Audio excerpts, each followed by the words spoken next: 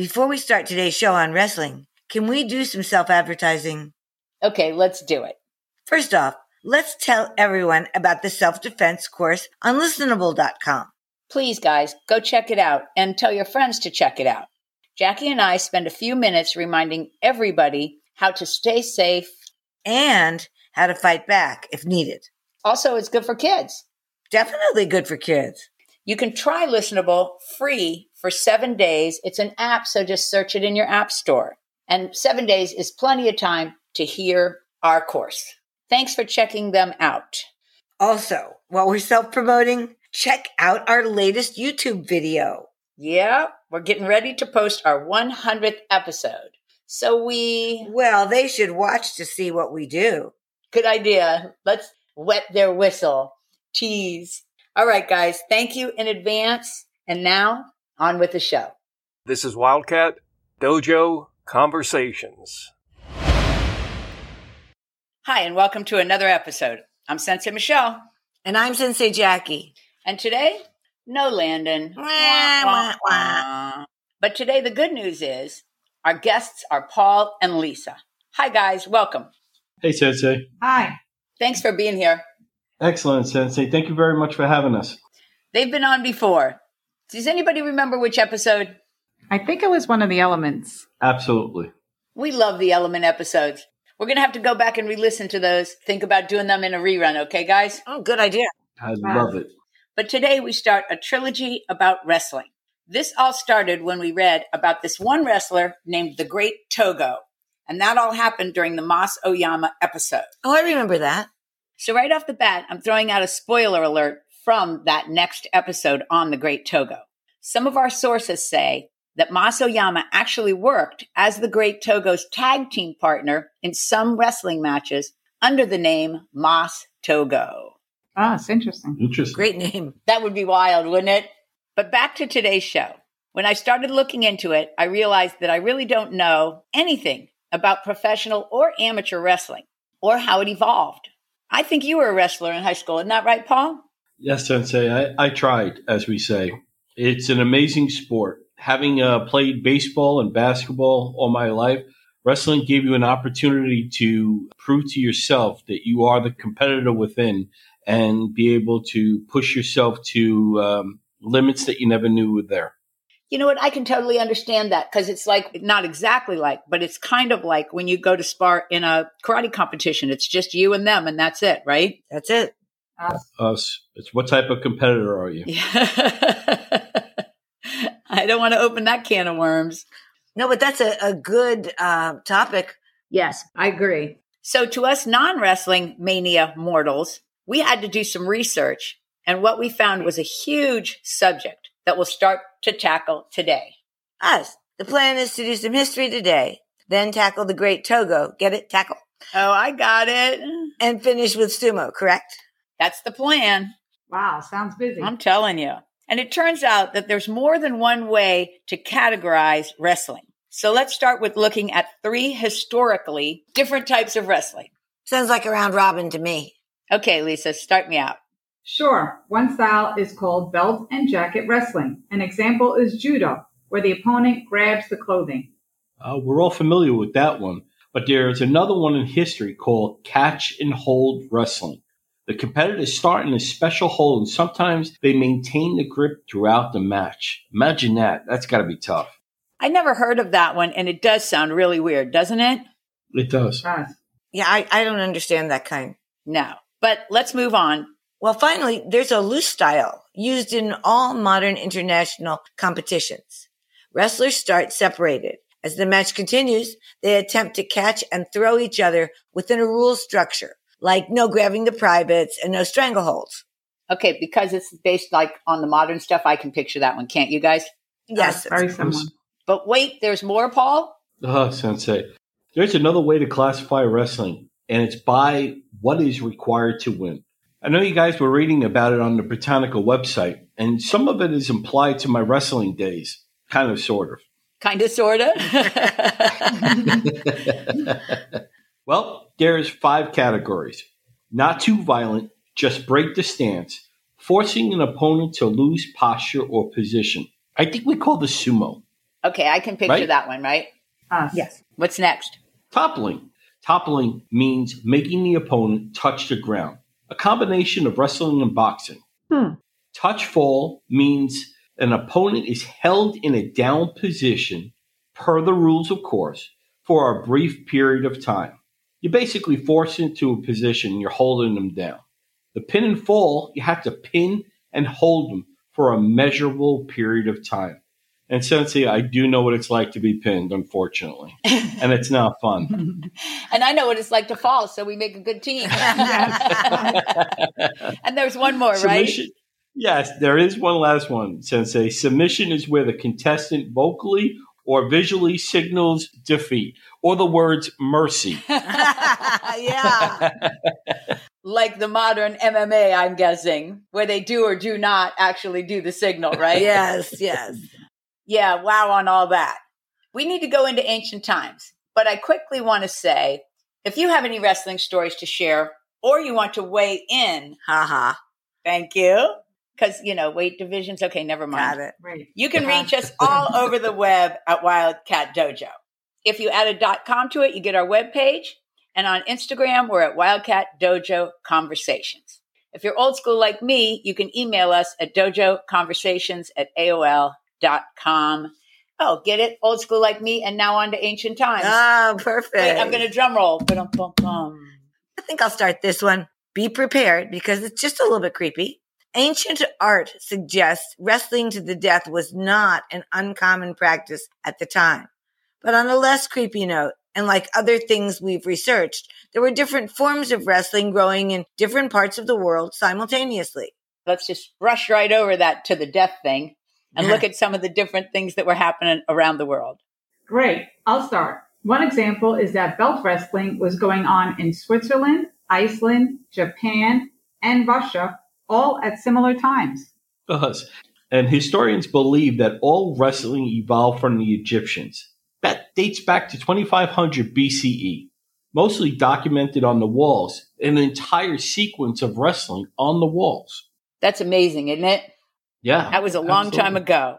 And I'm going to add one not as interesting as the entire sequence on the wall, that, of course, they wrestled in ancient Greece, and they had their first Olympics in 776 BCE. I didn't know that, but let's touch on the Romans.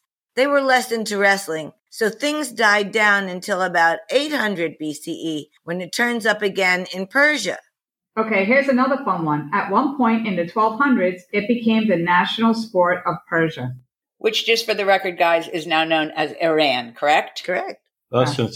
And historians also found that there's a manual, a secret manual, that was written in the 1500s describing wrestling that survives to this day. Actually, it prepared the youth to get ready for the military. Wow. Wow, that's pretty cool, no? Yeah. Well, I know you're going to do a whole episode on sumo, but I'll add here that it started up around 710 CE, and by the 1600s, sumo wrestling had become professional. That's really interesting, because by the 1800s, judo was being regularly practiced in Japan also. You're right. That is interesting. But let's push on to the 1900s. Okay, but before we leave the 1800s, did you guys know that Abe Lincoln was a noted wrestler?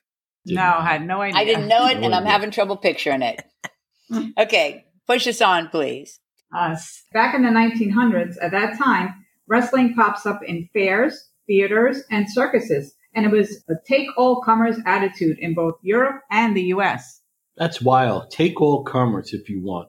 Could you imagine someone standing in the middle of the ring and pointing to someone outside the ring saying, "Come on in, let's go"? I can imagine somebody not being able to back down from that challenge, can't you? Absolutely. And I can imagine those fights were bloody. I read it wasn't unusual for the bout to go on and on until someone just said mercy and they submitted. That was an awesome use of a double negative in that sentence. Thanks, Sensei. And the bouts were no holds barred. The true mano a mano. You know what it got me to thinking? I wondered if wrestling was the birthplace of that saying, no holds barred. I wondered too. So I looked, and according to Grammarist.com, that is exactly how that got started. That's neat. Let me move us back kind of on a historical line to different types of wrestling? You got it. In the 1800s, two types of wrestling began to emerge as the standards, and they were Greco-Roman and catch as catch can. This one would be later known as freestyle. I want to mention that I read about the Greco-Roman, and it said that holds were only allowed above the waist, and there were no leg holds when the players were on the ground. True, and this is weird because Greco-Roman was the first to be used in the Olympics, but they moved over to a freestyle allowing pins and leg holds. It's hard for me to imagine wrestling without the leg holds, isn't it? Definitely. Yes. That's weird. Absolutely. Speaking of the Olympics, though, a quick Google search showed me that they had wrestling in the games in 1904 in St. Louis, but they didn't have them again until the 1920 games. That's right. But the 1920 games were held in Antwerp, Belgium. And it turns out that the 1920 games are considered the birth of modern Olympics. Did you guys look up and see where any of the other Olympics were held? No, but I did see that the games in Belgium went from April to September. Wow, that's That's long a long time. Long time. And you'd think they wouldn't have had as many sports as we have now, too. I'm sure they didn't. I wonder if they combined the end of winter and the beginning of summer. Oh. That's a great Maybe. point. That's a good point, Jackie. So before we move on to professional wrestling, let's tell people that they can probably get matched to practice their wrestling holds at Honor Athletics, of course. Hi, Cynthia. Thank you for your support. Please reach them at honorathletics.com or 770-945-5150. And don't forget to mention Wildcat Dojo as you check out for your 10% discount. And thanks for your support, guys. Okay, Paul, will you get us back on track with the beginning of professional wrestling, please? Absolutely. We saw an article at ProWrestlingStories.com.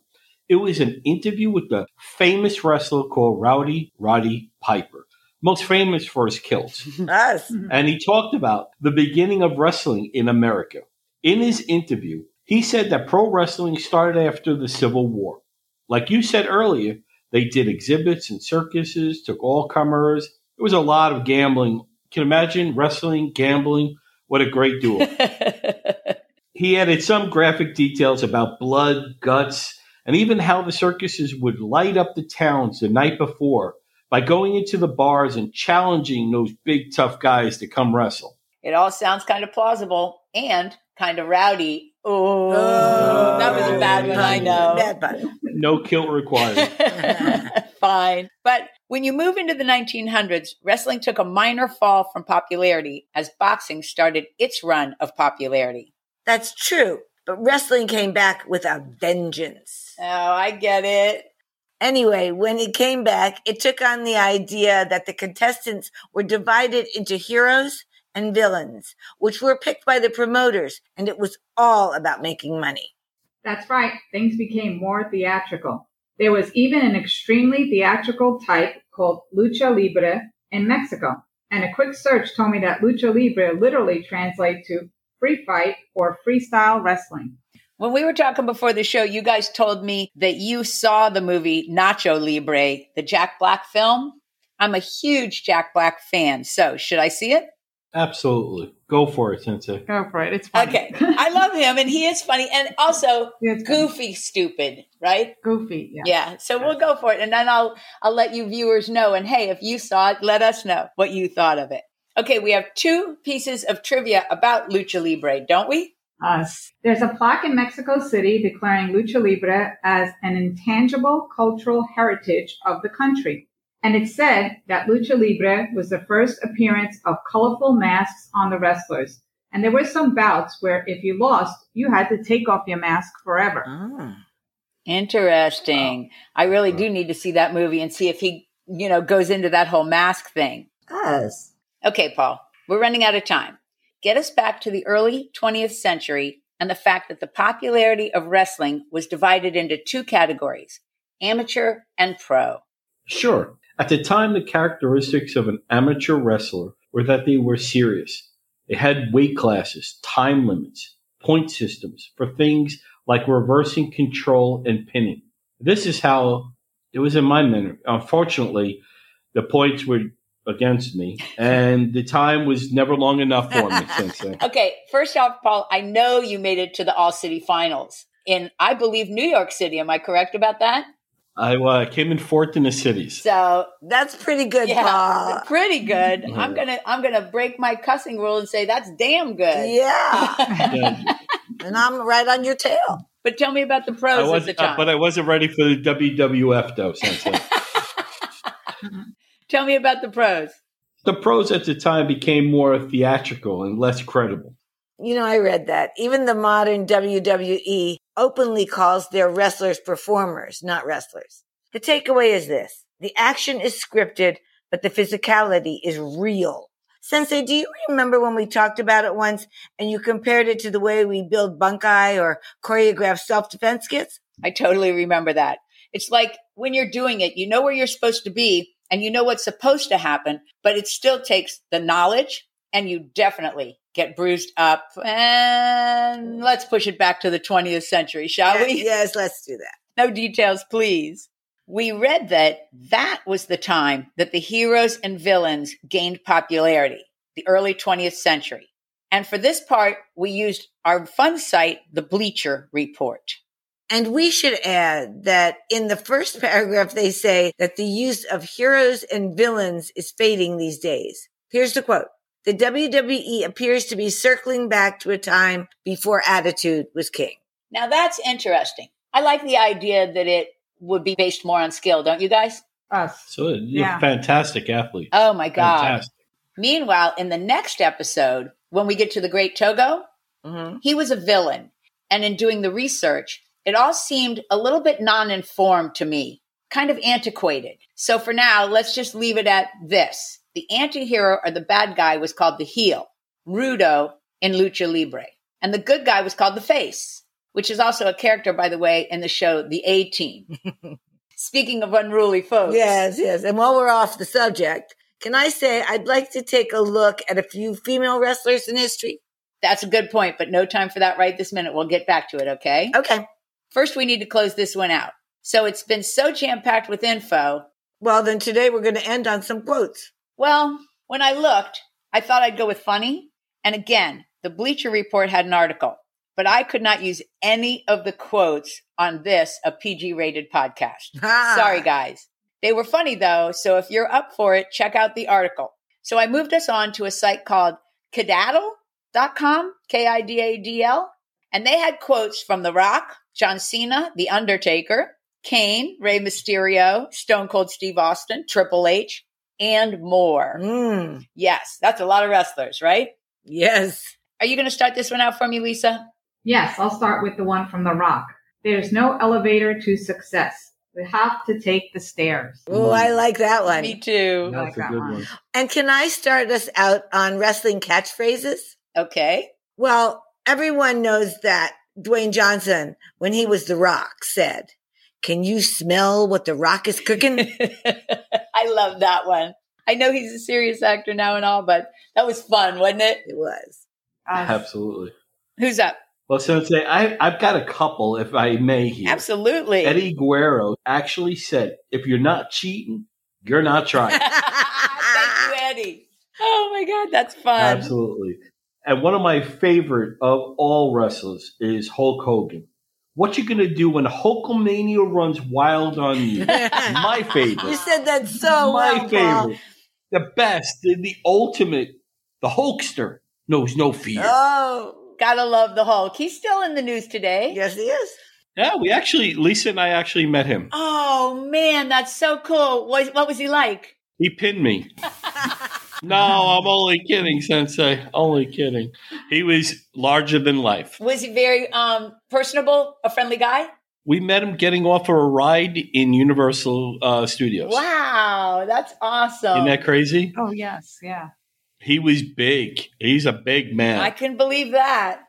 I'm going to jump And back I called to him out, Sensei. I called him out. I pointed to him and I waved him in.